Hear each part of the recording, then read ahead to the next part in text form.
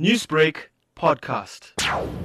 There was a group of people that tried to close the road, but police went there and opened the road. But it seems as if the group is moving from one place to the other. We are monitoring the situation and we are appealing to the motorists. If they see any blockages, that they must phone the police immediately. What is said to be the concerns of the protesters at this point? Started yesterday. There were two suspects that were provisionally released from court on a murder case. It seems the group, they are protesting about that, but the investigating officers as well as the prosecutors, they informed the family why those people were released. Now, we do know the area around Westbury has been notorious for protest action and illegal strike activity in recent months. How would you describe police presence in the region?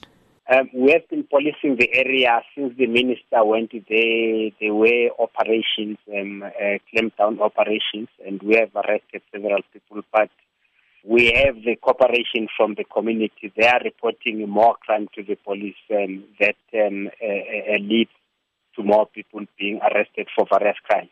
Newsbreak, Lotus FM, powered by SABC News.